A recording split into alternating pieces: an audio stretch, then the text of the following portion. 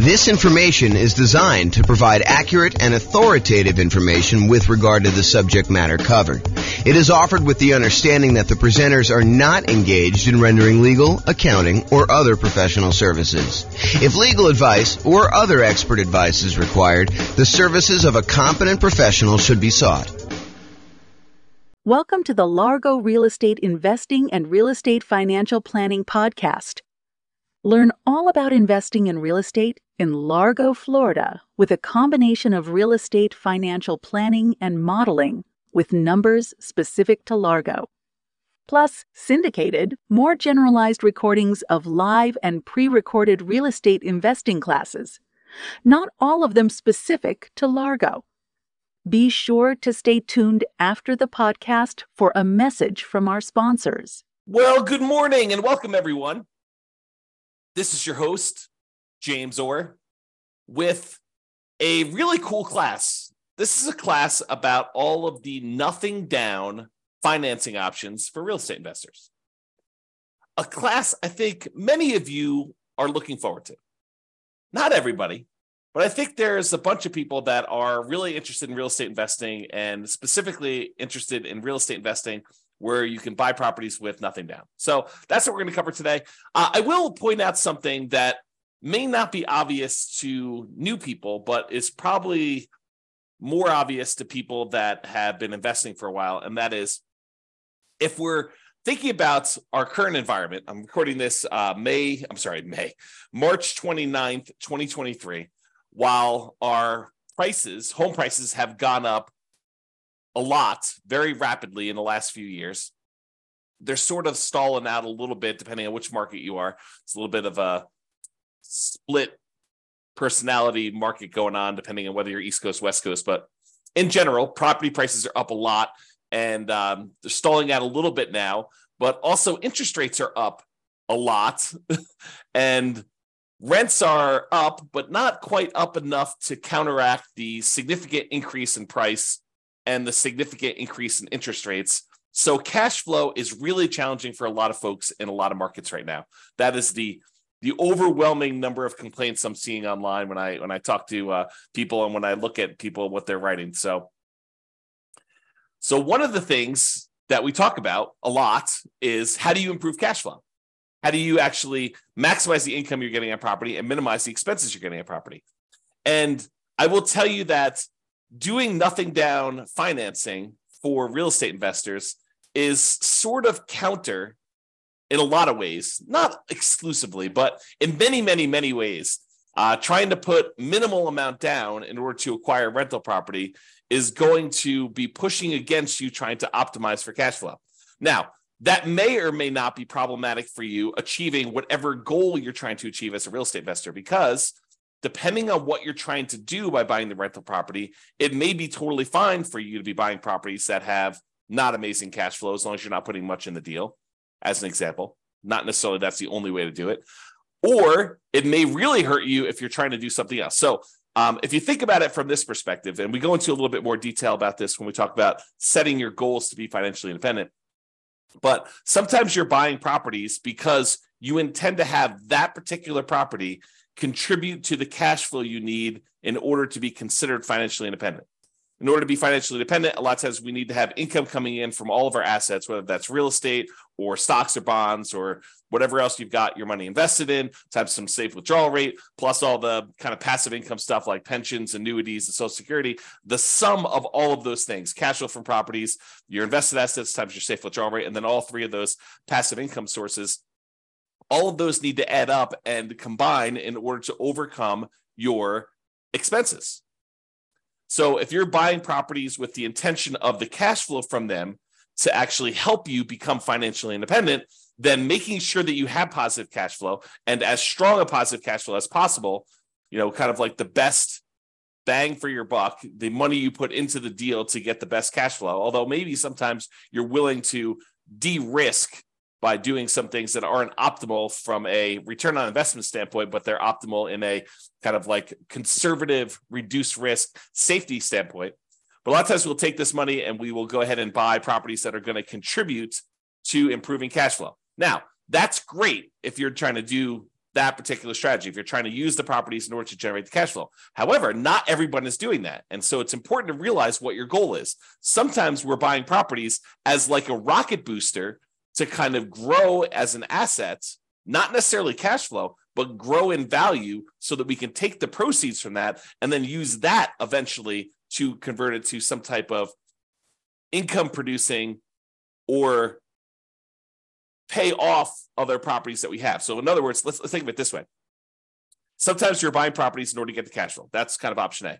Option B is you buy a property that doesn't have amazing cash flow, but that you know has got significant equity growth opportunities and some other aspects to it, like debt pay down or something like that, where you're growing your portfolio very rapidly. Then 1, 2, 3, 4, 5 years from now, you're going to take the equity you've acquired in that particular property. You're going to then liquidate that property and use the proceeds to maybe pay off the other properties you have to really improve cash flow on those.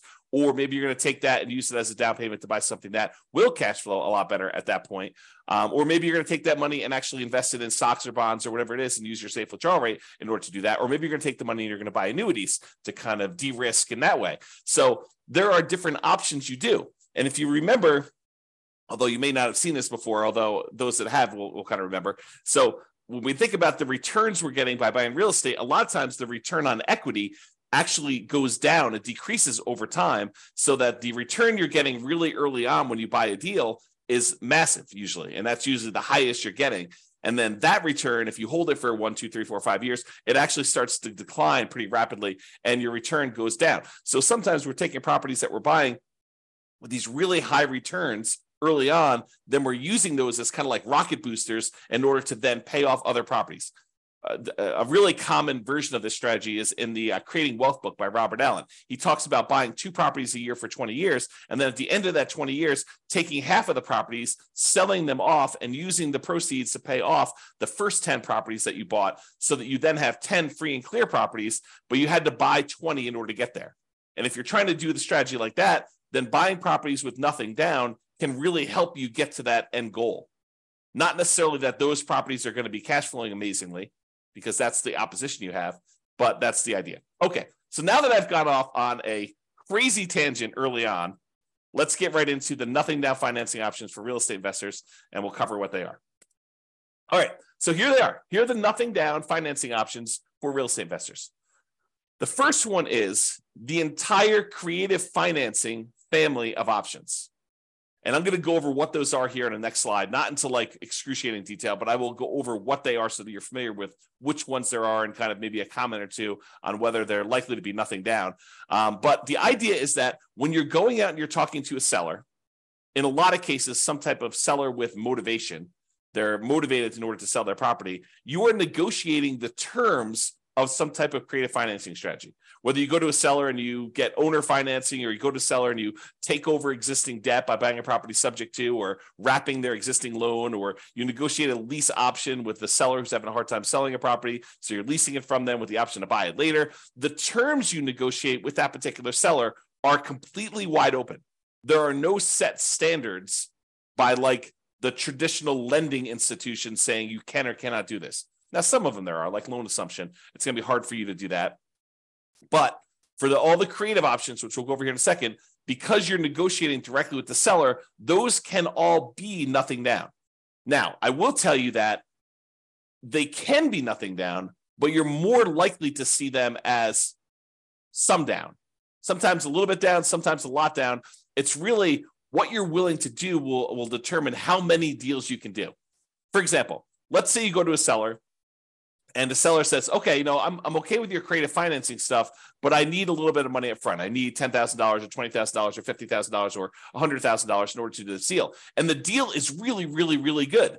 But if you're saying I only will do deals that have nothing down, you may have to walk away from that particular deal, even though it would be otherwise a good deal and would require a little bit of money down.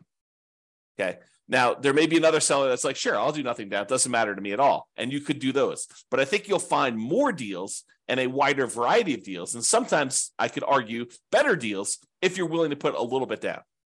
Okay. All right. So that's creative financing. Private money and hard money. A lot of people just interchange these. I actually think of them as different. So private money, in my mind, is a lender is someone who is not in the business normally of lending money. And the most common example I use is grandma. You're at Thanksgiving dinner. You're telling grandma that you are doing this real estate thing. You're investing in some properties, and maybe you're flipping properties, and you're going to this hard money lender, and the hard money lender is charging you, 15% and 2 points. So they're charging you 2 percentage points of the loan in order to initiate the loan, and they're charging you 15% interest for the 6 months or 8 months or 12 months or whatever that you have the loan out there for. And grandma says, "Whoa, 15%. I'm only getting 4% on my CDs. I've got $500,000 in CDs. How about I loan you the money instead of getting 15%? Let's say you pay me 7% or 8% or 9% or 11%." And you say, "Grandma, that sounds great." And she's like, "Well, it's better for me. I don't want to give the bank this money, and they're only paying me 4%. I'd rather have you do it. You can make some money with it, and I get more than what I get in the bank." Or maybe even grandma says, "I'll do it for the same 4%. I might as well." And so the idea is that private money is someone that you know personally, that you've gone to, and you've asked them to become a lender on your real estate investing projects. They are not in the business of loaning money typically. Okay. And the terms of that are primarily based on your negotiating. If you go to Uncle Charlie, and Uncle Charlie is a shrewd businessman, and he's like, I would be willing to do this, but I want you to have some skin in the game. I want you to be, invested in the deal. I want you to have 10% or 20% of your own money in the deal, and I'll loan you as much as you need. And I'll even give you good terms. But it's up to you to negotiate those terms with Uncle Charlie or grandma or whoever else you're borrowing money from. Okay. And I will tell you that a lot of times this is based on trust. But there are some times when the quality of the deal matters, and the quality of deal can help. You have really, really amazing deal flow. This will be a lot easier for you to negotiate. And I think that's true universally, okay, with all the people that you're negotiating directly with. All right, hard money. So hard money is money that is borrowed from someone who is in the business, or some company that is in the business of loaning money on deals. A lot of times it's based on the quality of the deal and a little bit of negotiation. Typically, it's only commercial loans, so you're not usually going to be able to move into these properties.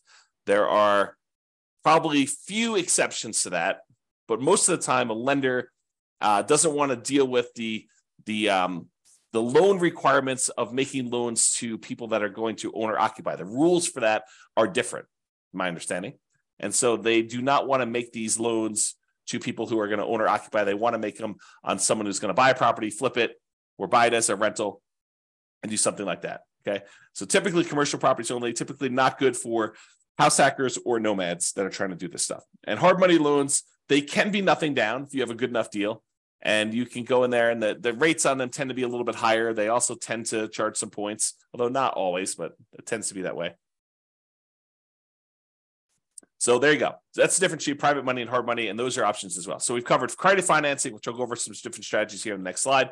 Private money and hard money, kind of the difference between those two. Then let's talk about the typical nothing down financing options for house hackers and nomads. If you're wanting to do traditional non-owner occupant loans, where you're buying investment properties, you're not moving into them, it's hard to do nothing down unless you do creative financing, private money, or hard money. To go and try to find a traditional lender willing to loan you money as a non-owner occupant, buy an investment property, is going to be really hard to do. Now, if you're a house hacker and you're buying a single family home where you're going to get some roommates, or a duplex where you're going to live in one side and rent out the other, or a triplex where you're going to live in one of the units and rent out the other two, or a fourplex where you're going to live in one of the units and rent out the other three. And with the duplex, triplex, and fourplex, you can, in addition, have roommates in your own unit if you wanted to. So you can house hack in two ways. You can house hack by unit, and you can house hack by roommates. But if you're going to do strategies like that, there are traditional financing options available that are nothing down and that you can do those with.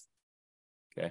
And if you're going to do the nomad strategy, where you buy a property, you move into the property, you live there for at least a year, which is a requirement of the lender, then you decide to convert that property to a rental, buy your next property with little or nothing down and with good owner-occupant interest rates. And then you repeat that process until you have as many rentals as you want. That's what nomading is. If you're going to do that, there are options for you to do that as well. So the two nothing down loan options are VA loans for veterans. If you have veteran benefits, you can get a VA loan. That's a nothing down loan program. And that could be used for single family homes. Plus, it could be used for duplexes, triplexes, or fourplexes. So you do a nothing down loan program and be able to buy a duplex, triplex, or fourplex, or single family home if you're doing that either as a house hacker or as a nomad. But you got to move into those units. You cannot buy a non-owner occupant property with a VA loan. You have to move in. Okay. And the other nothing down loan option that house hackers and nomads can use are USDA loans. USDA loans are typically for rural properties. So you're probably not going to be able to use this inside the city. These are going to be properties on the outskirts of town, in areas that have relatively low populations, and you might have to be living outside of your main marketplace in order to be able to acquire these and buy those properties. And they're only for single family homes. So you can't use those to buy duplex, triplex, or fourplex. It's only going to be a single family home for the USDA. So for veterans, for VA loans, you have to be a veteran. That's kind of like the restriction. For USDA loans, you have to have a property that's in a rural area. So they're kind of limited in what they can do. It's not like you can universally apply these to any property that you want to do. Okay. And in addition, I'll add that there may be a local bank in your marketplace that I'm just unaware of, but occasionally we see these, or a local bank that is willing to do a nothing down owner occupant loan. I've never seen them do a nothing down investor loan, but nothing down owner occupant loan. I've occasionally seen a local credit union or a bank offer a nothing down loan program for you to be able to do that. So it may be worth you searching locally for your credit unions and local kind of like community type banks in order to see if you can find deals like that. Okay. All right. So what I'm going to do is now we're going to go over the creative financing options, just kind of explain to you what those are and whether or not I think that they are likely to be nothing down type deals. And then we'll go over a little bit more detail about the VA loans and the USDA loans, which are the two primary ones that we're going to do. And then we'll finish up. Okay. So creative financing. There are 6 kind of groups of creative financing in my mind. There's owner financing, where the owner acts like the bank. They're the ones providing the financing. And in order for it to be owner financing, in my mind, it has to be free and clear. So the owner must own the property and not have any mortgage on it themselves in order for it to be owner financing. If they have a mortgage on it, it has to be wrap financing, where they're going to wrap their underlying type of loan. Okay.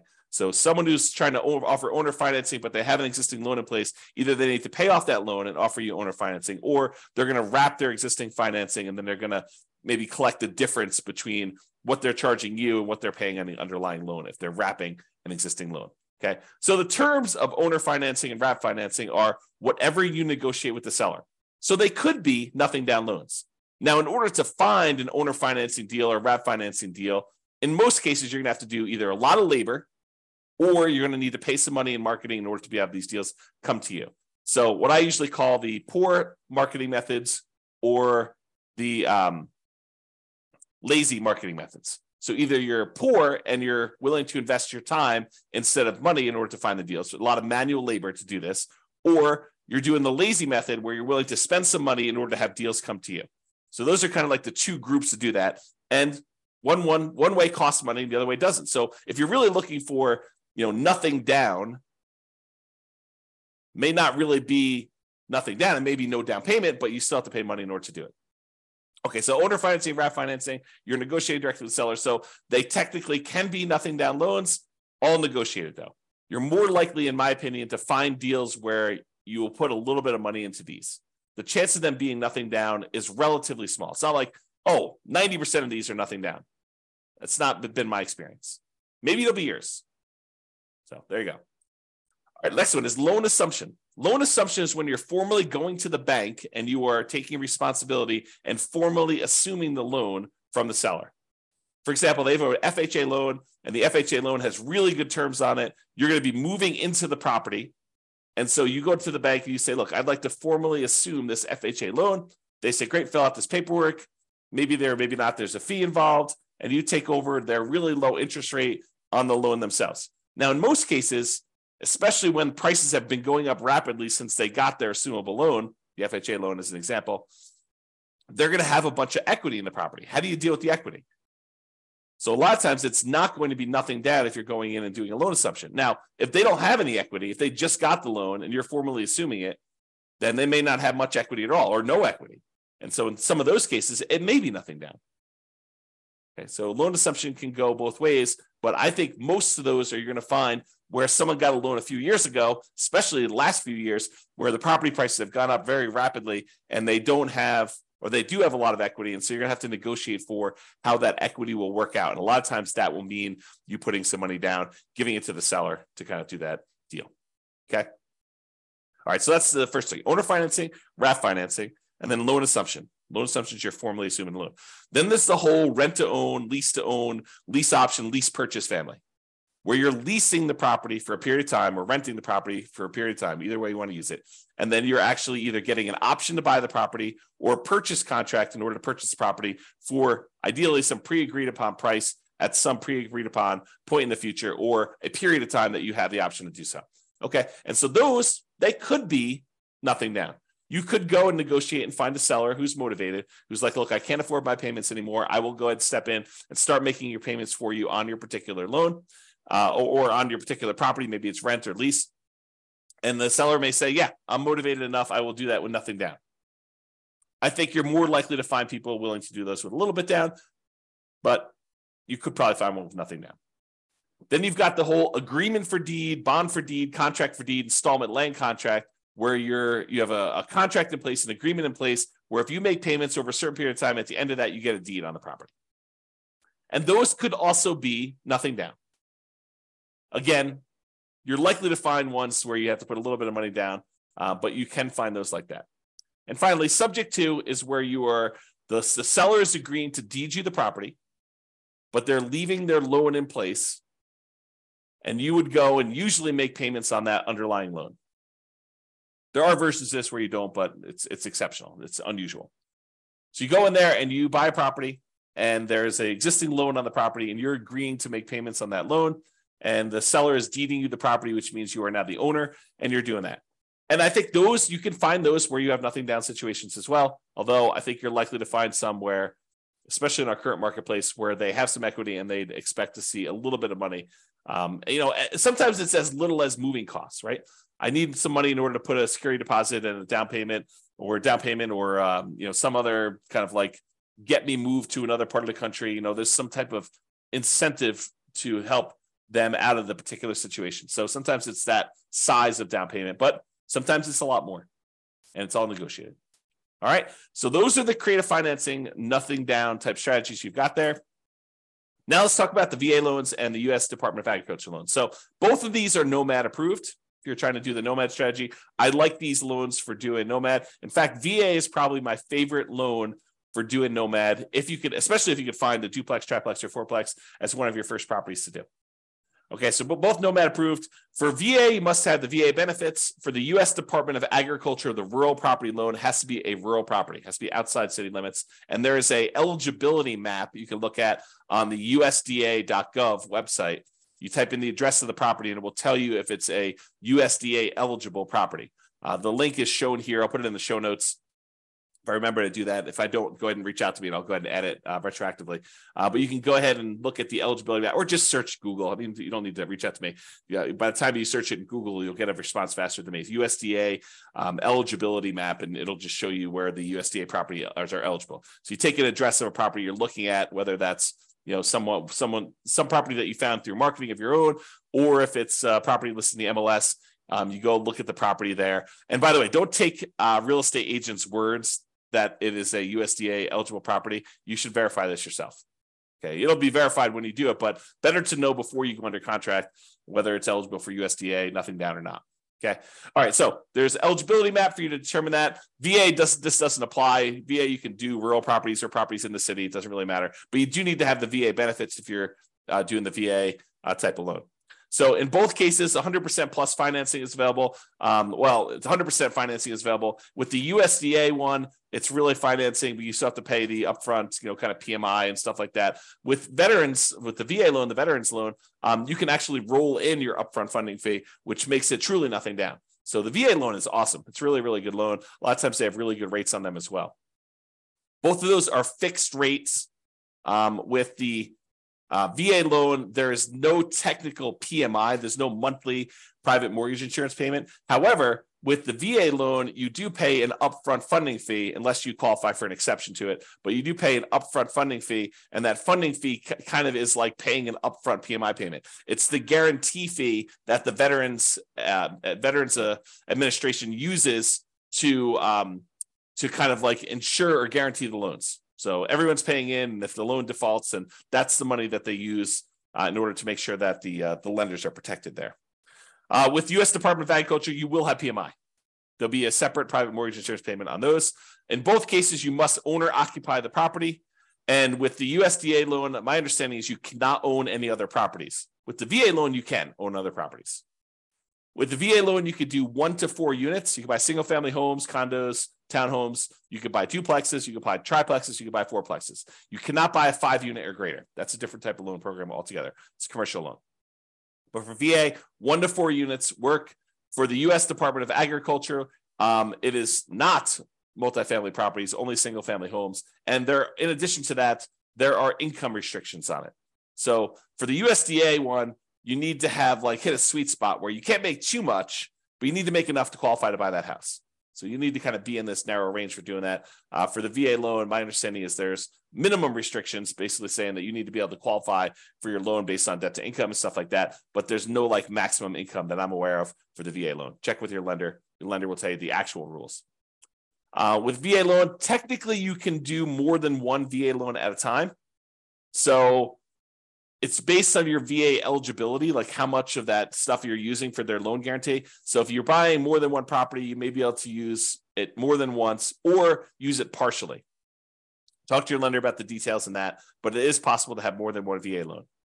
The appraisals on VA loans can be a little bit longer, and they can be a little bit stricter. I've seen some VA appraisers really nitpick for very tiny things that I think would easily pass at least a conventional loan. For as one example, one of the VA loans that a client of mine did, there was a flight of 3 stairs or 4 stairs going down to a sunken area on the property, and the 3 or 4 steps did not have a handrail, and the VA appraisal required that there be a handrail, which I thought was a little bit nitpicky, but just be prepared for that mentally.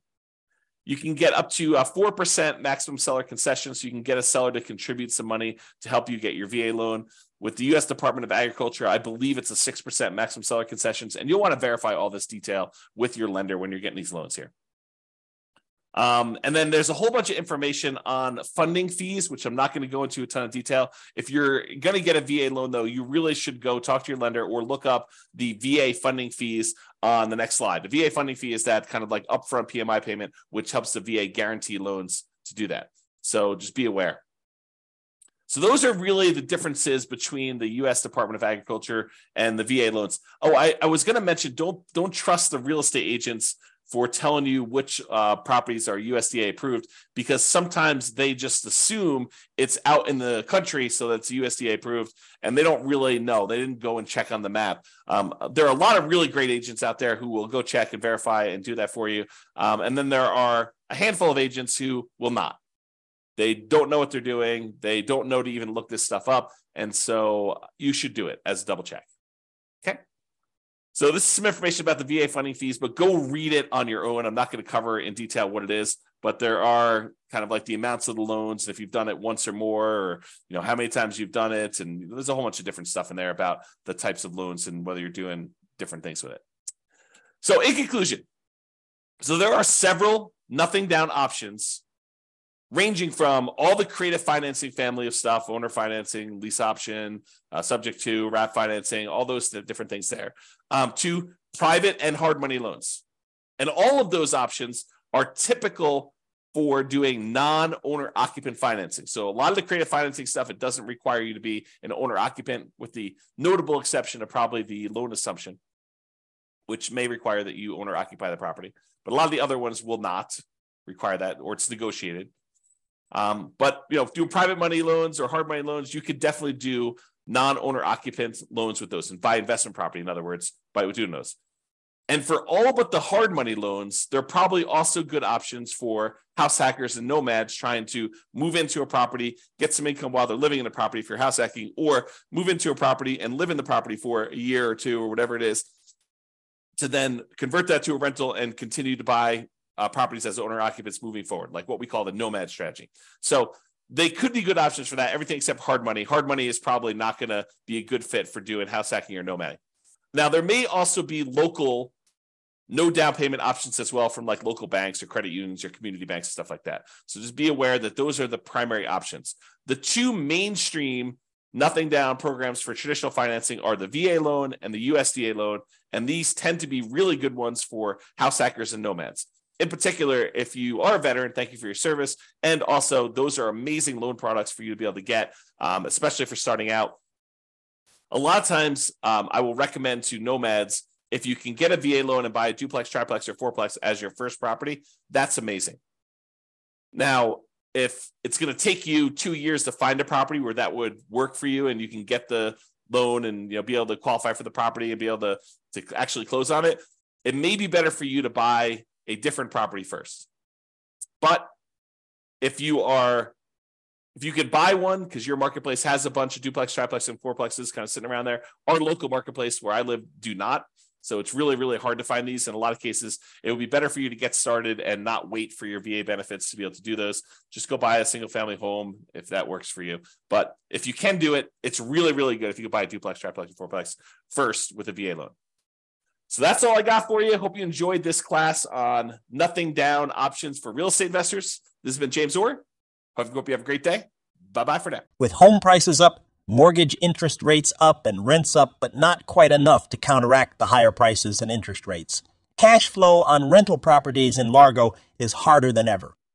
Book a call with the Real Estate Financial Planner to apply our proprietary 88 strategies to improve cash flow on your rentals. See the show notes for a link to schedule your call and improve your cash flow today. If you're a real estate agent, lender, or professional in Largo that wants to help our real estate investor listeners, consider reaching out to learn about collaboration opportunities with this podcast. We'd love to add more value to our listeners by having you assist our investors buy, sell, and finance their real estate investments. See the show notes to schedule a call to discuss collaboration opportunities.